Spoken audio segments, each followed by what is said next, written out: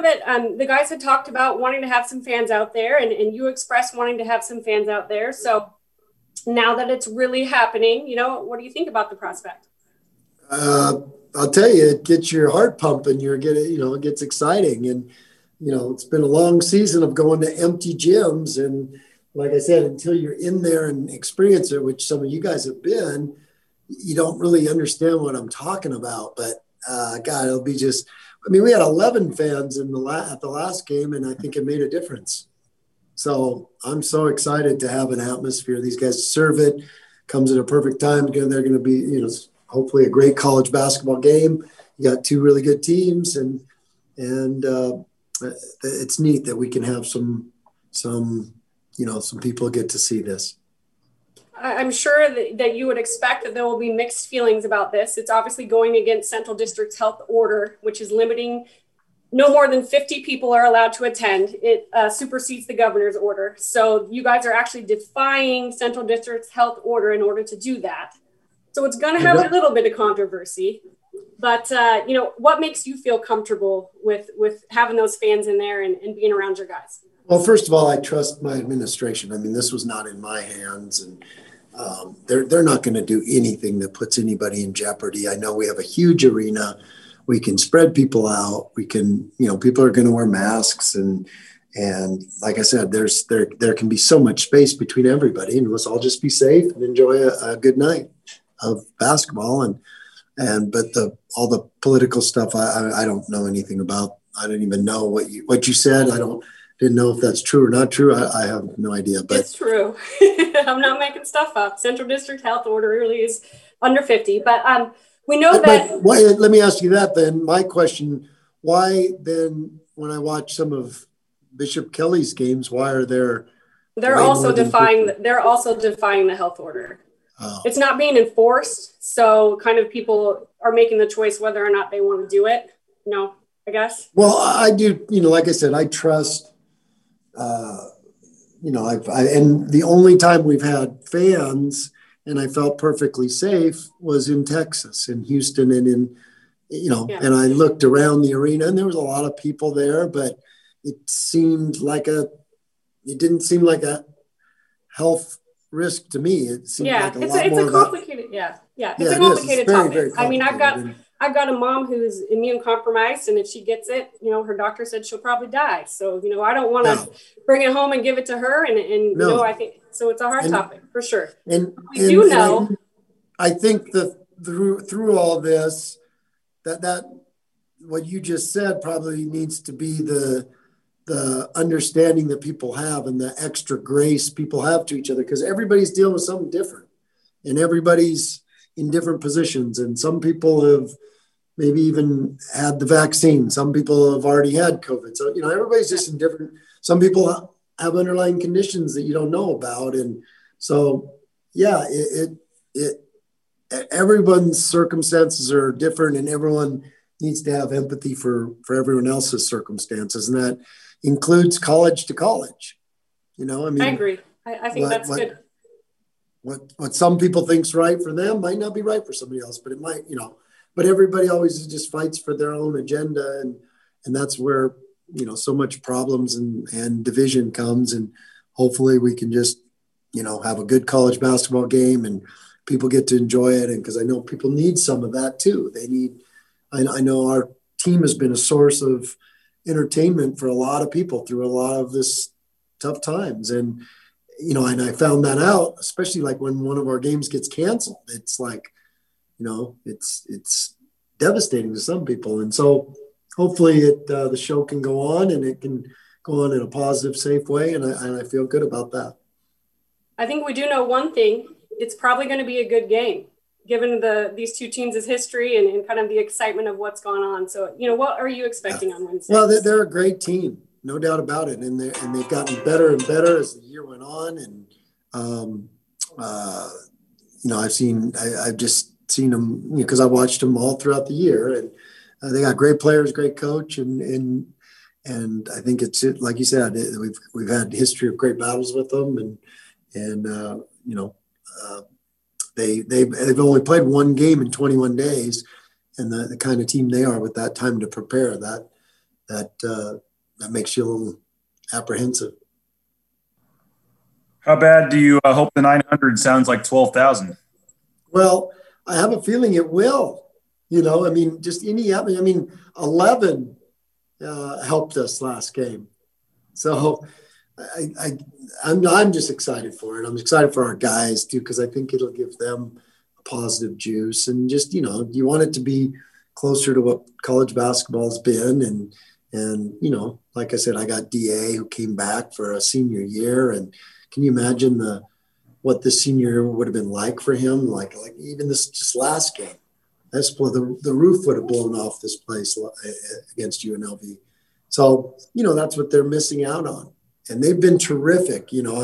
We always said that before this happened. Our job's the same, whether it's in front of one fan or 13,000. Our job is the same. And these guys have done a tremendous job of showing up and competing and playing together and creating energy. I mean, our bench has been our energy. And these guys have been awesome. So it's exciting for them to have this opportunity to play in front of some people. When the revised schedule came out, everybody looked at these last two series as kind of saying, okay, it's going to maybe come down to the last 4 games, or these 2 series could decide it. And to be here with 4, maybe 5 games left, depending on the Fresno game, and control your own destiny still and have first place, be on the line this week. You couldn't have asked for much more at this point, I guess. Yeah, no question about that. And, that's what I told our guys. It's a privilege to be in this position. And it's a privilege because of what they've done, by finding a way to win this last game. We're in this position, and it's hard day after day and game after game. And then you throw in this new situation with back-to-backers. It's a whole new thing to navigate. And then these guys have done a tremendous job to give us this privilege to play these games. What 2 other kind of weird things I'm working on, but I'm doing a story on Bob and Abe and having to call the games remote and not be with the team this year. What can you say about what you think that challenge is like for them? Watching a game on TV and trying to broadcast it on the radio, and also just what it's like not having them around on the road. Yeah, both of it has been hard. I mean, I can't imagine. I was watching. I've been watching a million games, and I was sitting there thinking about that, like how hard would that be to call a game? You lose the emotion. You don't know what's going on. You can't see the plays coaches are moving towards, or the players, or the substitution patterns, and all the things that you pick up when you're at the game. So that's got to be just so hard to call those games when you're not in attendance. But the other thing too is, what is it? Stockholm syndrome, when you're stuck with people for so long, though we're their captors and they become part of us. It's because they travel a lot with us, and they really get to know these kids and this team and these personalities and the staff, and so it's got to be hard for them not to be ingrained in it like they usually are. And my final question, I mentioned that Fresno State game. How do you think the league is going to handle, or how should they handle, in your opinion, all of these makeup games? We saw the Colorado State-Nevada series get postponed. From a league's perspective of trying to get the most teams in the tournament and stuff, and the bigger goals, how do you hope, or what have been the discussions in terms of all the makeups? I mean, I think you got to find a way. I mean, that's a problem that I haven't sliced into, and we're just trying to prepare for the games, and hopefully we can get ours in. That's what we care, that's what we're fighting for. But somehow they got to prioritize, because some of these games, I mean, that's a big series, Colorado State, Nevada. You can't have a proper placement of teams if that game isn't played, or if those series isn't played. And so that that's the hard part, is you got to try to maybe prioritize, I guess. I don't know how you do that, to figure out which games you can make up, because you got limited time and resources and all the things that have to go into it. Leon, I say Nemish Queta. What first comes to mind? Maybe the first thing that comes to mind when you say that is the versatility he has to impact a game. I think if you would look at him, you'd think, well, it's just, scoring on the block and it's just shot blocking. And he's doing so many other things for that team. And what a great player he is. And, so maybe the versatility that he brings to a basketball court, that's surprising maybe to people that haven't watched him, is all the things that he can do. He's a really good player. And, he's 7'1". I mean, that kid is big and mobile and makes so many plays that you maybe wouldn't see out of a guy with his size. Speaking of that size, when you're going up against a guy like that with his blocking ability, what's the biggest key to success offensively in the paint? Yeah, that's a hard one. I mean, he patrols that thing really well and protects the rim, and he's a difference maker. And we played against him, for a couple of years now, and we know what an impact he can have. That's easier said than done situation.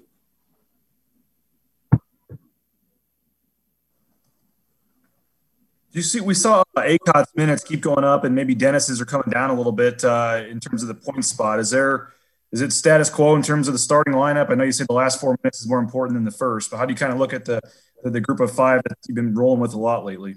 Yeah, I mean, it's been, hopefully that's the thing that if we're coaching good and our minutes will reflect who's playing the best. And hopefully we have a good enough feel for that. Sometimes, it's matchups and sometimes it's position run a little bit, but, you got to get the players that are playing the best out there on a team like this because, what do we have? Like 7 guys who have scored 20 points or something like crazy stat like that you guys came up with. But it's true. And so that's the challenge that I go into every night. Like, okay, I got to get a feel for who's really playing well and not just scoring. There's a lot of other things that go into us winning that have to be done. And so we have to try to have a great handle on who's got it that night, who's playing their best, who has the best matchup. All those things are factors in getting the guys minutes. But, then it creates this new challenge too. And then you saw that at the end of the game that all of a sudden your Acot's taking the ball out of bounds on our get it in plays, and he hasn't been the one doing that. And so, now you're doing something that maybe you haven't practiced as much as you need to practice. And so it's all, I tell Duryea, you got to move that Rubik's Cube around and whatever lineup we have, we got to be able to run stuff. We got to be able to run the stuff that works for us. And that's a challenge because all of a sudden, hey, we have 2 3-men, 1 point guard and 2 4-men out there or something crazy. And you're like, how do we run this player? How do we run that situation in both offensively and defensive? So it creates challenges.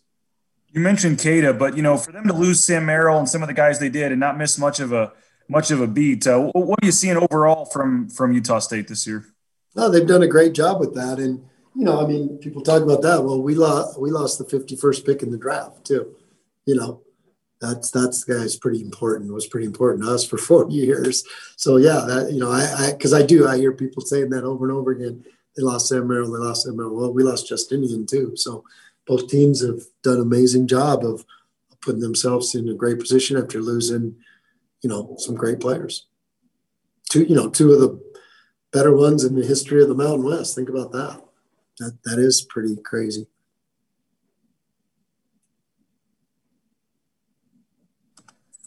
Is it any more satisfying that you get to have fans against Utah State when they're the team in the league that gets to have fans themselves and may have played a role previously in the Idaho Center thing not happening, just the way it's worked out that you do get fans for these 2 games and the importance of these games to have fans? Does that make it any more sweeter? BJ, didn't I just have a talk with you about giving extra grace during this time of COVID? And didn't I just have that talk with you? Well, I mean, if you had to pick a game for first place or a game with another team in the league that's not as important, I guess, wouldn't you? You're glad you're having fans for games of this magnitude, I would assume. Yeah, that's a good way to put it.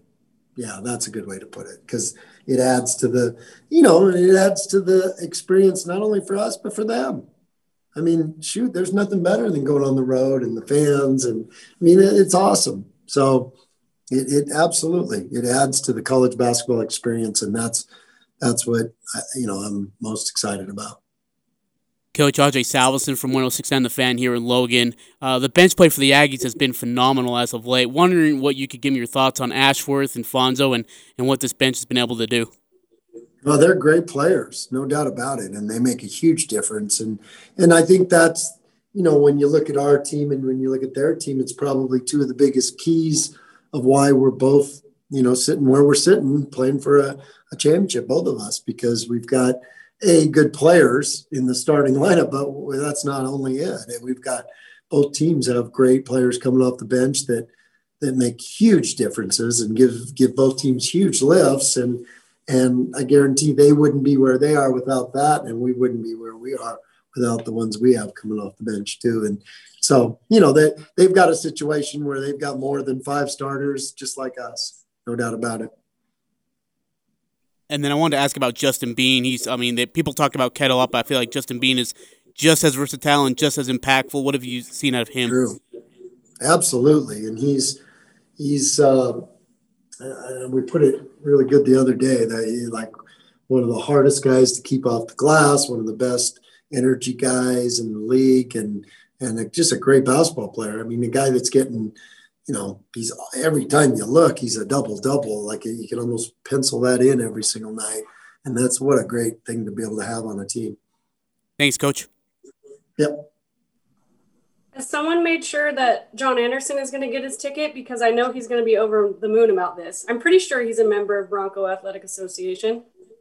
John Anderson is one of those guys that you just don't even worry about. Like, he shows up wherever it's happening. It just ends up like, wow, he's unbelievable. Like on the sideline of every football game, and he's throwing out the first pitch. He's everywhere. It's Pope walks out on. It's like that joke. The Pope walks out on the balcony, and the guy next to me says, "Who's that up there with John Anderson?" He's going to be overjoyed. I know. He recently obtained my cell number, so I've experienced plenty of conversations with him. He's the best. I still promise you it wasn't me that gave it up. I'm going to ask him, though. I want to find out. Willie, you like that joke, don't you? That was too good. If I see him tonight, I'll show him this clip. Yeah, show him that clip. That's the best. Isaac or Jeff, either of you guys on the line have a question? Yeah, I was going to ask how the layoff between games is going to affect teams, and what, I guess you guys haven't dealt with that as much as other teams, but what do you think about the layoff for the Aggies? I think there's different kinds of layoffs, because I've had friends go through the one where they're shut down and they can't practice, and I think those really, really can affect you.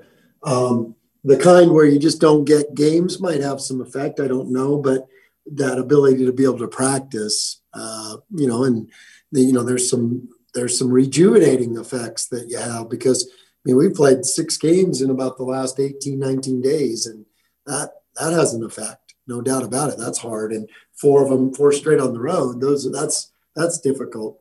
But a team like that's really, really smart and well coached, I'm not fired up about giving them 12 days to prepare for us or wherever it's been. That's to me, that seems like it'd be a pretty nice advantage, especially for a smart team like that.